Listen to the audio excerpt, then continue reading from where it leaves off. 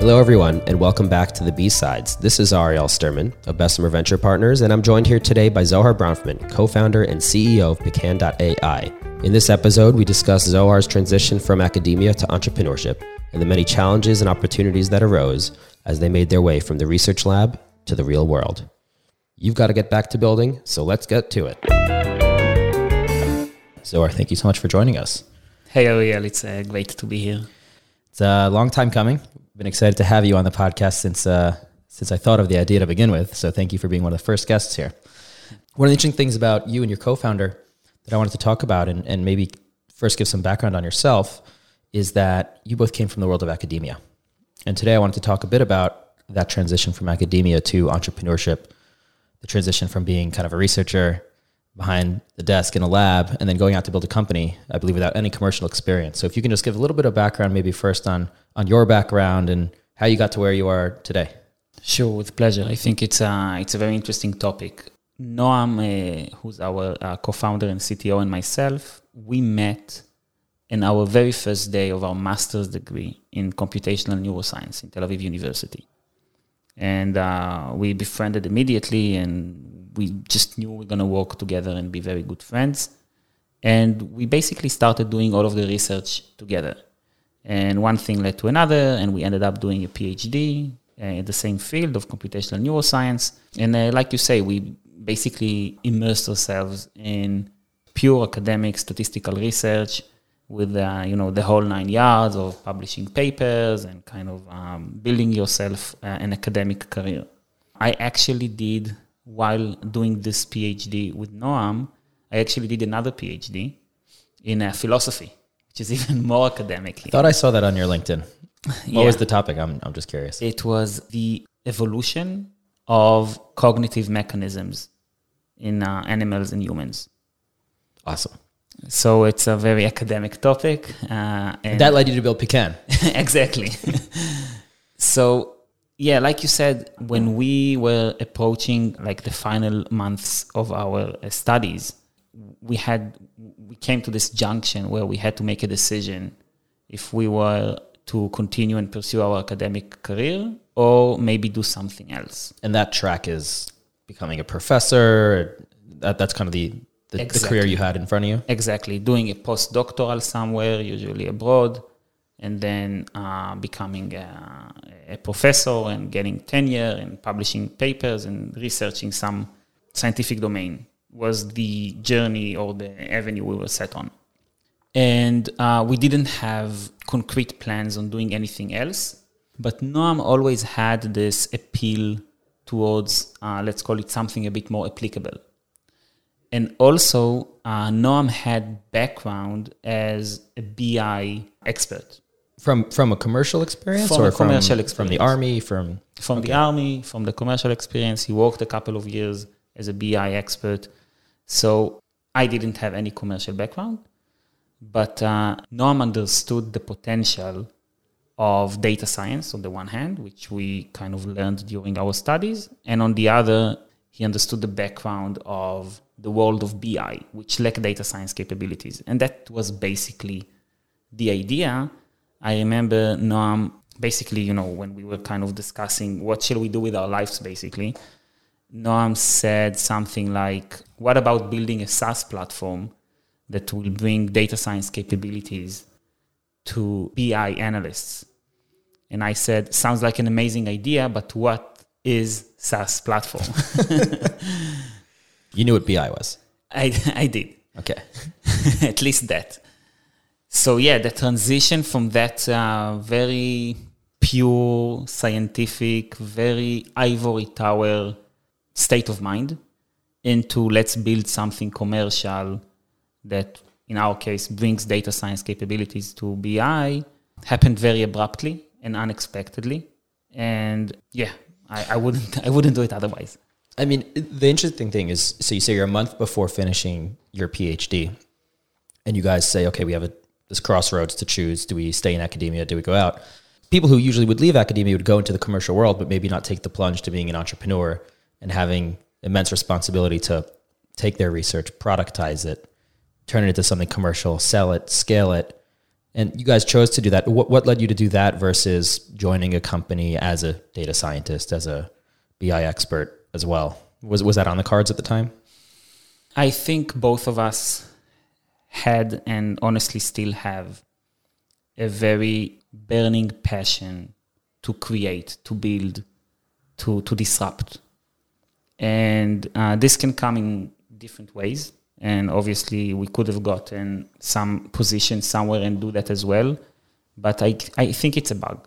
We talk with entrepreneurs, we talk with colleagues. You get this bug where you want to kind of march ahead and change. And I think we got it as well. Mm-hmm. So you didn't want to be kind of restricted to a role at a company. Just to give you a bit of my bias as a VC investor now for about 7 years, I don't think we've made all that many investments into academics, at least here within the Israeli portfolio, but definitely globally, I'm sure we've made more. But when you went out and decided, okay, we're going to take the startup route, we're going to go raise money, how did those conversations go with VC investors? Were they excited, hey, these are two brilliant guys going to do something awesome? Or was there the skepticism that I imagine, that I did feel in our initial conversations 3 years ago of, hey, these guys are very smart, but can they build something? Can they sell something?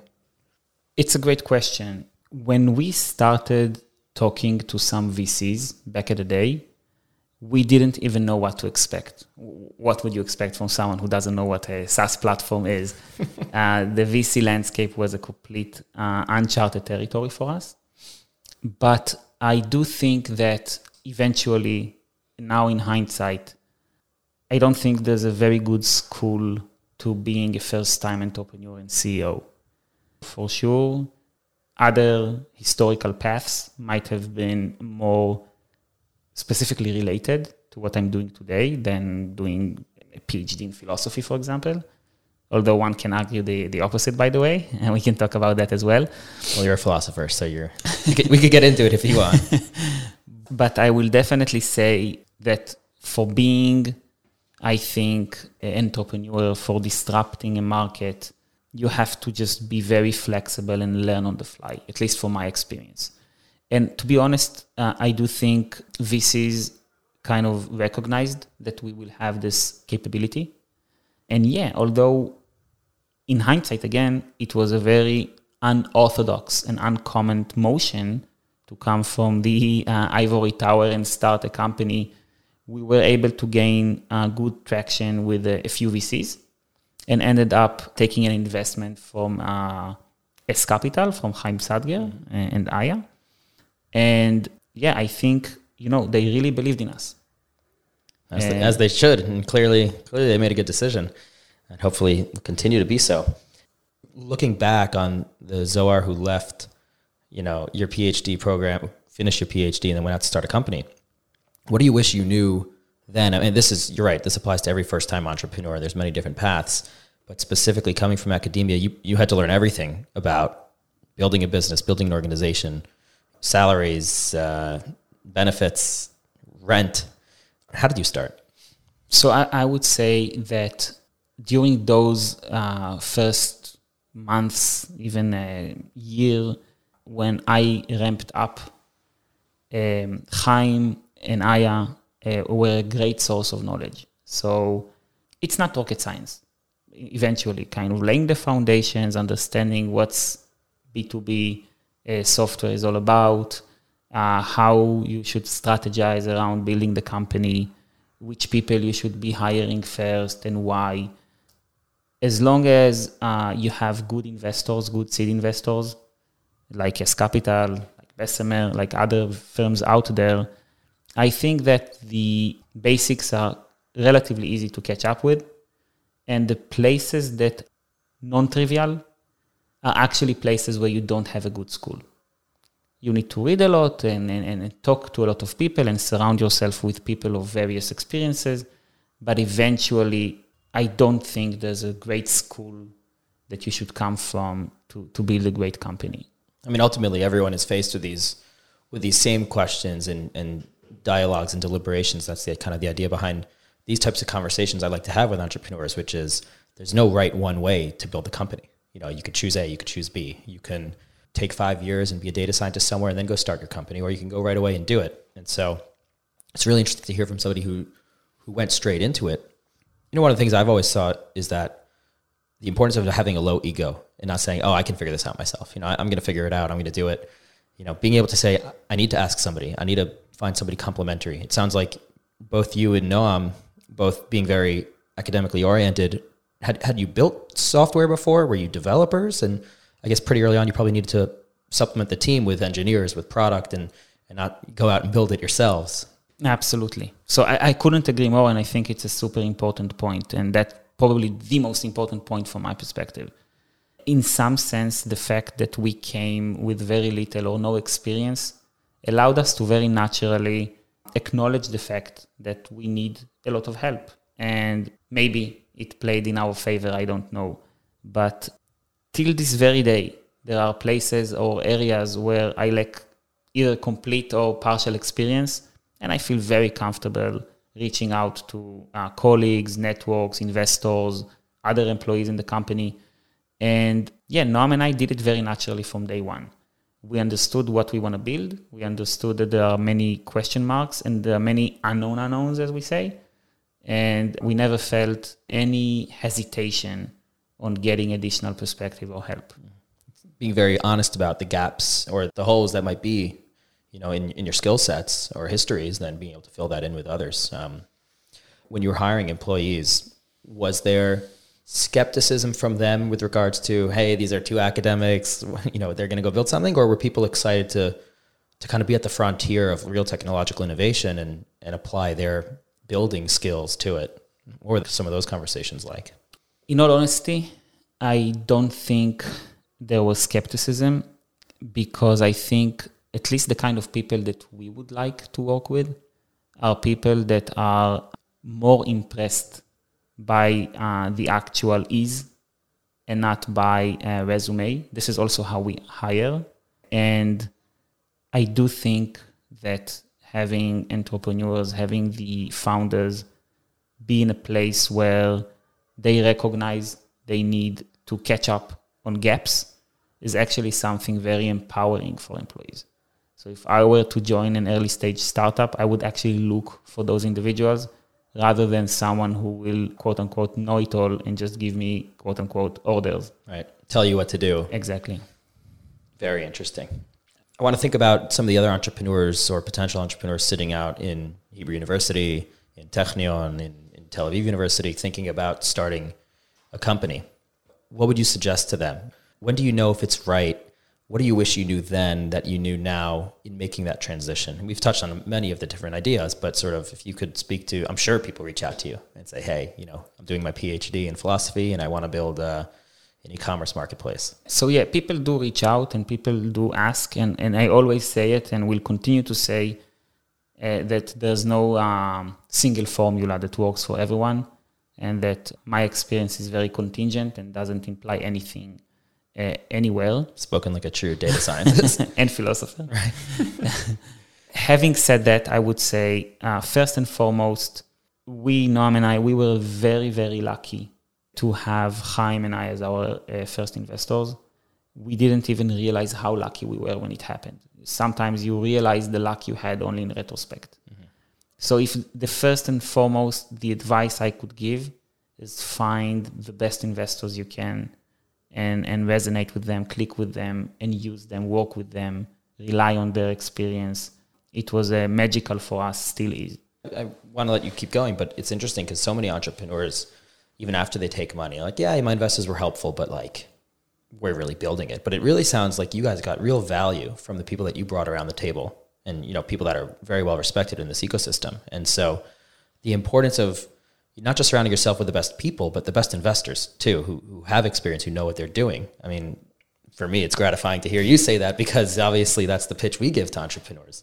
But it's nice to hear that you have sort of that appreciation for what they can bring to the table with their pattern recognition, with their experience. Absolutely. I very much think this way. I think that, again, from my experience and my experience alone, the kind of perspective and experience and knowledge and pattern recognition, as you say, that VCs have is different and complementary to the one you would get as an entrepreneur. you see things from one angle, they see it from a different one. Usually they see it from a wider angle, potentially not always as deep as you can get into your specific domain. But it's so complementary that for us, it just worked like the charm. And still is, that's the important thing. It never dies out. So that's the best advice I can give someone who's considering the transition, especially, again, if you're an academic and don't have a lot of commercial experience, you'll need to fill those gaps.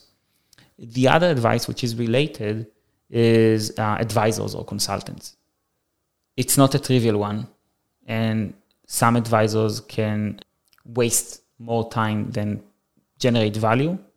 But if you pick them correctly, and if you do a hiring process, which is very similar to hiring key employees, then you might gain a ton of value from several experts in their respective domain.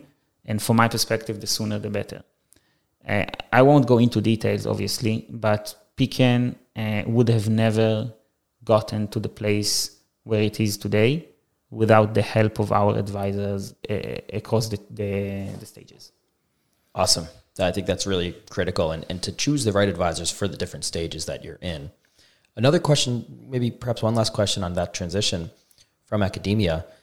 Did you bring along any other folks, whether it was professors of yours? How deeply involved were the people prior to you making the leap? Were they chairman, advisors? Did you have any relationships like that were maintained after the fact? Nothing substantial. We obviously maintain relationship with our peers and friends in academia, and we kind of keep up to date. But I can't say that strategically we relied on our academic relationships. Yeah. That's where you came from. So to your point earlier, to fill in the gaps with the folks who know the other side of the table. So exactly. Well, awesome. I usually like to ask our guests, and kind of your answer might be obvious, but it's called the B-sides, and not just because the B could stand for Bessemer, but because there's two choices. There's more than two choices. There's many different options people could take on the entrepreneurial journey, but on a personal journey, what's your B-side? Where would you have gone if you didn't go this route? I guess academia is probably the natural answer. Yes, I think naturally, if I haven't gone on this route, I would probably go towards research in academia. The direction that spoke to me the most was a combination of the two domains I studied, so philosophy and neuroscience. And I was very much looking into expanding to philosophy of neuroscience, which is a very new field, very interesting field, that in some ways obviously relates to what we do at Pecan, because it thinks about how AI is being implemented in brain processes, explaining human behavior, various things that we do eventually, doing in very different mode today. Very cool. Well, maybe one day you'll be able to get back to that after a successful journey with Pecan. So thanks again for coming by, Zohar. I really appreciate you joining us here. My pleasure. I'm sure folks out there are happy to hear you tell your story of the transition from academia to entrepreneurship, to being a founder here in the Israeli tech ecosystem. And I imagine it's probably fairly similar to any academic out there thinking about that same move. So really appreciate you taking the time, and hope to hear great things about Pecan continued ahead. Thanks for having me, Ariel. It was a pleasure. Thanks everyone for listening to The B-Sides, the podcast exploring the many tactical and strategic decisions taken by founders and operators at every step of the startup journey. Be sure to subscribe wherever you might be listening, and if you want to share any feedback, you can find me on Twitter at Ariel Sturman. Have a wonderful day.